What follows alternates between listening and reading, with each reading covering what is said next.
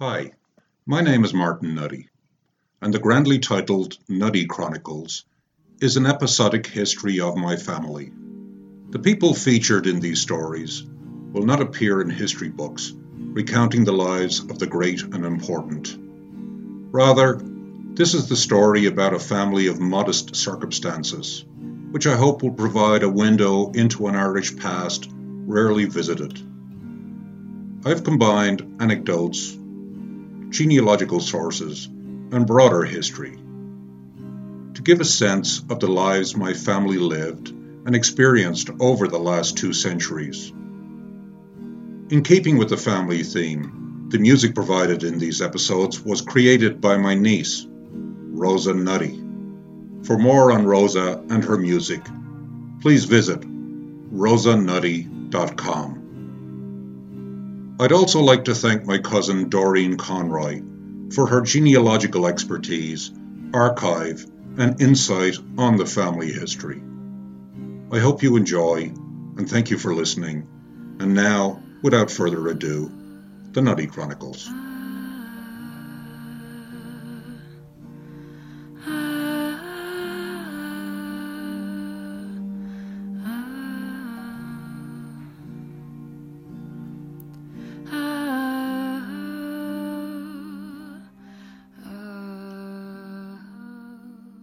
Part 3. The Big One. I only ever met Lily once. It was shortly before I went to the States in the early 80s. She was to die within a few years in 1984 at the age of 86, so there was not another chance to get a fuller picture of her story. Around that time of the meeting, I'd started to investigate the family history, and my sister Anne had gotten on board with the family tree effort. And so one day I arrived home and was confronted with the unwavering pale eyes of my great Aunt Lily. Earlier, Anne had gone out to Lily's home in Drumcondra and invited her to a visit at my parents' house in Mabestown, which was accepted with aplomb.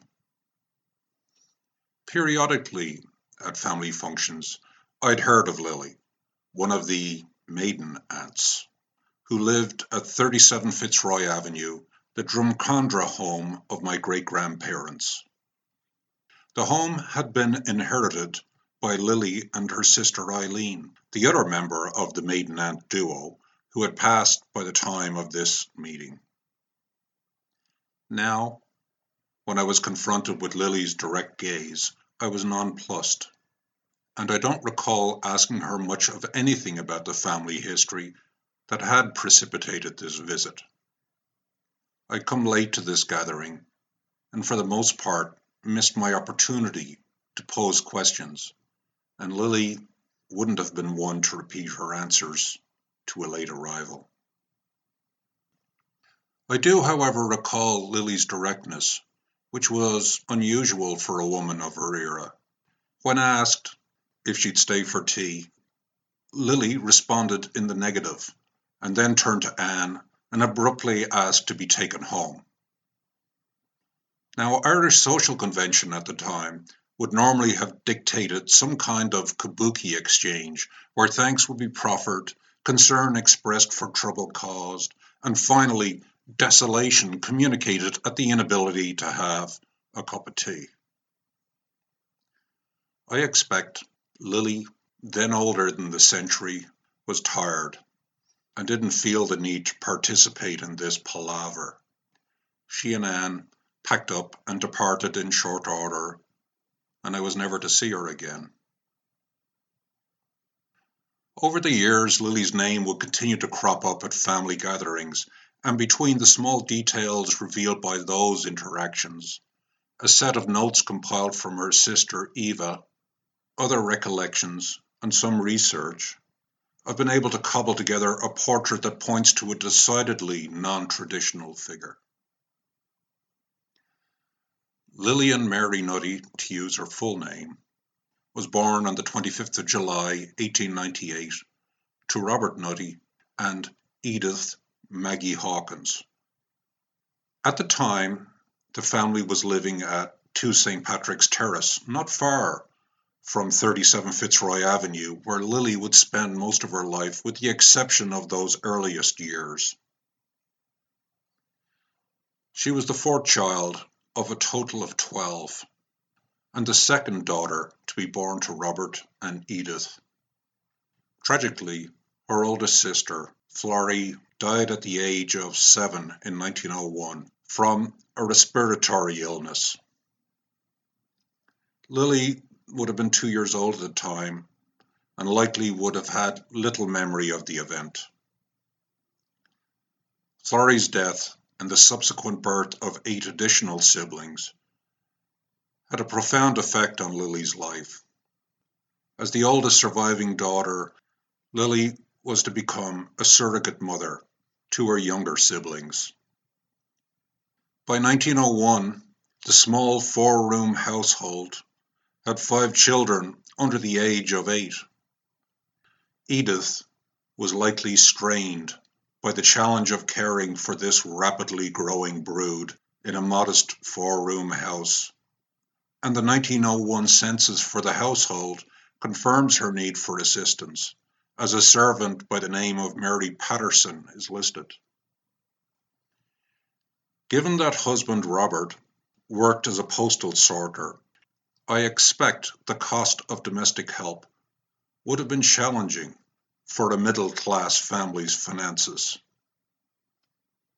Some 10 years later, the family had settled permanently at 37 Fitzroy Avenue. Although the household had grown to 7 children, in addition to Lily, there is no longer any outside domestic help. Lily, now 12 years old, has taken on a significant share of the burden, which she revealed to my sister Anne when asked why she never married. Lily responded that she'd already experienced the obligations of motherhood by raising her younger siblings, and added, "I didn't want to have done to me what my father did to my mother." Apparently, the thought of being pregnant for 20 years straight, like Edith, did not hold any appeal. The census records of 1911 give some indication of the challenges life was serving up for Lily. Eva's notes reveal a little of Lily's character. She was referred to as the big one by her siblings.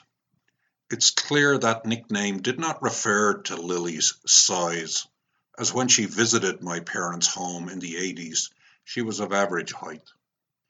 It's likely the sobriquet owed more to her forthright nature or her position as second in command in all things domestic.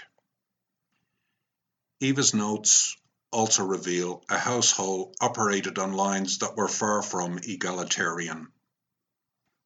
Eva remarks on reaching courting age, her father required that she be home no later than 10 p.m.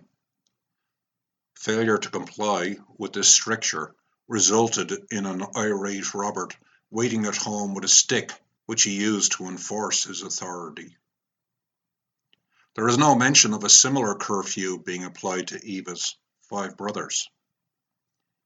This inequality perversely extended to the household diet, with the girls being relegated to margarine, while the boys got butter on their bread. At some point, Lily rejected the limited paths available to a young Irish woman at the start of the 20th century. Usually her peers would work briefly after finishing school, then marry, stay at home, and raise a passel of children. Alternatively, there was the church, and life as a nun, if there was a fervency of belief. Finally, there was the caretaker role for aging parents, which many young Irish women followed when marriageable prospects were limited, interest was lacking, or sufficient guilt was applied. To some degree, Lily probably chose the last option, and continued to live with her parents along with her sister Eileen until Robert's death in 1941 and Edith Maggie in 1954. However, Lily's chosen option was non-traditional and may have been stimulated by dramatic changes in Irish society at the beginning of the 20th century. Lily would have been 17 by the time the Easter Rising took place in 1916. Did she read the text of the proclamation with its call to both Irish men and Irish women? Did she know of the role played by Cumann na mBan, the female wing of the rebels, and how they facilitated combat communications and caring for the wounded during the brief spasm of 1916 violence? What did she make of the prominent role played by Countess Markovich, an aristocratic socialist who refused to be consigned to the role of messenger girl or nurse? Rather, armed with a pistol, she opted to take an active role in the actual fighting around St. Stephen's Green. While revolutionary forces swept through Ireland in the early decades of the 20th century, opening the possibility of more equality for Irish women, the Catholic Church was observing the momentous changes and waiting for the opportunity to reassert its position.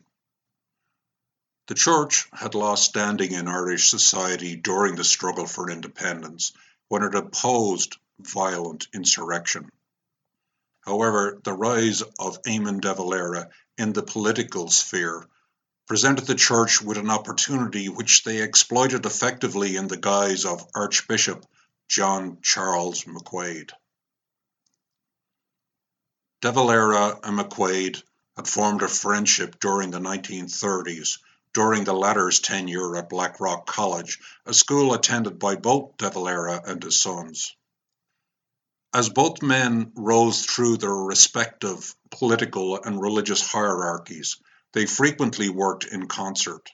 The combination of De Valera's rigid white-knuckle Catholicism, allied to McQuaid's ambition for Mother Church, resulted in the creation of a virtual theocracy.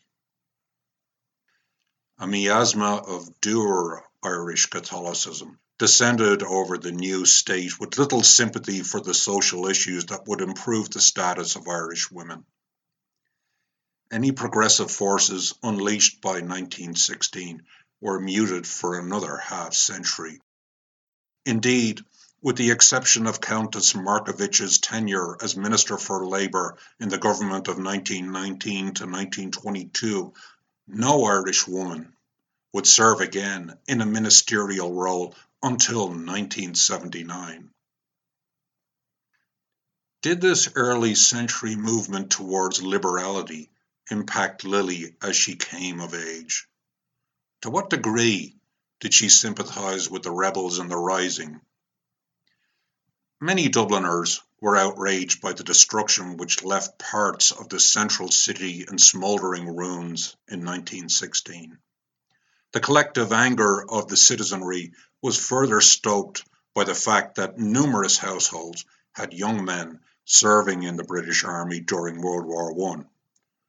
For some, the 1916 Rising felt like a stab in the back to their young men serving on the Western Front who had signed up in response to the promise of Home Rule in exchange for their service. That rage would quickly morph to sympathy and outrage with the drawn-out executions of the rebel leaders and result in Britain losing control of Ireland after 7 centuries of rule. Bill and my grandfather Fred, who I knew as Da, Lily's 2 older brothers, were serving in France at the time of the Rising.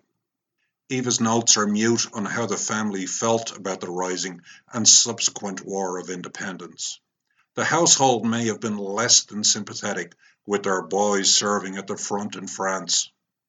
The notes only refer tangentially to 1916, when Eva describes being pushed up against the bayonet of a British soldier while queuing for bread.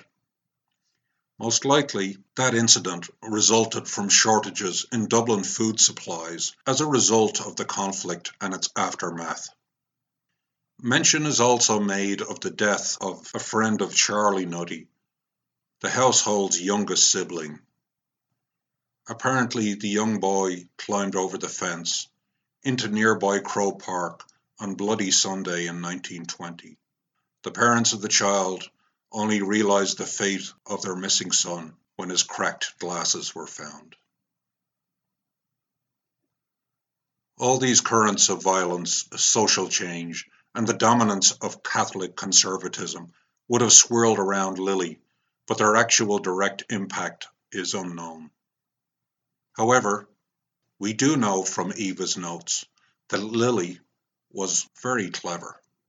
Her intelligence seems to have given her entree into the world of stocks, as she was employed by Lillis and Harrington stockbrokers, whose offices were located in Church Lane, a short walk from the nearby Dublin Stock Exchange on Anglesey Street in the heart of Dublin. Additionally, the notes cryptically indicate that she was permitted to go to the stock exchange. While the stockbroker business was dominated by men, the Dublin Stock Exchange lays claim to admitting Una Keogh, the first woman to hold a membership on any global exchange. In 1925, Una Keogh applied to become a member of the exchange. This request appears to have caused some consternation on the all-male trading floor. However, the new Free State Constitution included a clause supporting equality of opportunity, and being the daughter of Joseph Keogh, an established member of the exchange, would have facilitated approval. While Miss Keogh served on the exchange for 14 years, like Countess Markovich, the door seemed to slam shut for other women. No woman would rise to a similar position on the exchange for another 40 years. Given the small scale of the Dublin Exchange, it's likely that Lily would have known Miss Keogh. Lily may have looked to the younger woman as a role model in carving out a life in a male-dominated world. Anecdotal conversations indicate that Lily's role at Lillis and Harrington may not have been limited strictly to clerical activities usually reserved for women. While Lily was not a member of the exchange, it seems that she issued trading instructions to male colleagues who had access to the floor of the exchange. Lily appears to have enjoyed the monetary returns of her career. She happily recounted shopping trips to England and how she would evade the attentions of customs officials on her return to Ireland. At the time, Irish travellers would attempt to age their offshore acquisitions in an attempt to evade the attention of duty men that monitored re-entry to Ireland.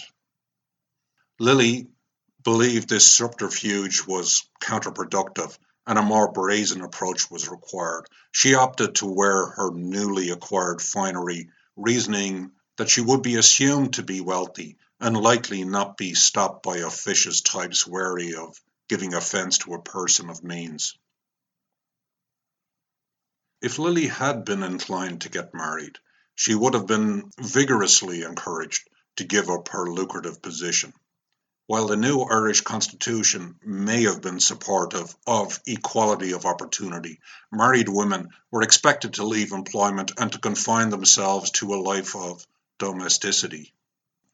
Given Lily's distaste for the married experience of her mother, I expect she opted for financial independence. Lily was not shy of making her views on marriage known to her siblings and their partners. Eva's notes refer to Lily's refusal to attend her wedding. When her younger brother Bob got married at the age of 35, Lily was forthright about her dissatisfaction over the change. Indeed, Bob's wife, Mary Catherine Marr, remarked about not feeling particularly welcome at Fitzroy Avenue, and the source of the discomfort was not the traditional mother-in-law animus. Rather, it emanated from Lily. This hostility towards marriage may ultimately have created the conditions which led to my dad knowing almost nothing about his paternal grandparents. I imagine his prickly mother, Emma Bean, my nana, taking quick umbrage to any kind of frosty greeting emanating from her in-laws' home. Since Nana would have been the primary caretaker of the children, I expect she may have limited access to their paternal grandparents and ultimately sealed off that family history from my generation. While Nana may have terminated contact, Da maintains some kind of relationship, as he is listed as being present at the deaths of both his parents on their death certificates. One wonders about Lily's apparent lack of pragmatism in the face of traditional domestic relationships. Did she expect her siblings to continue to live together in their tiny two-bedroom home in some form of monastic celibacy? Clearly, she was a woman of both intelligence and strong character, operating in a culture that could hardly have been described as woman-friendly. Lily's will gives a final view into her life. By the time she passed in 1984, at the age of 86, her estate was valued at £57,000. Given her age, I expect that her finances have been depleted by an extended retirement, and the scale of her success in the stock market is now a matter of speculation. The bulk of the estate was directed to her younger brother Harry, with some minor bequests to her sister Rose and niece Ethel Keegan. Finally, she allocated £500 for 250 masses to be said for the repose of her soul. Which begs the question, did Lily turn to religion at the end of her life? Or had she always held a more benign view of the church? To my modern eyes, it's difficult to square obedience to the church with Lily's maverick sensibilities. You've been listening to the Nutty Chronicles. The next episode will focus on my grandfather Fred Nutty, his older brother Bill, and their service in World War I.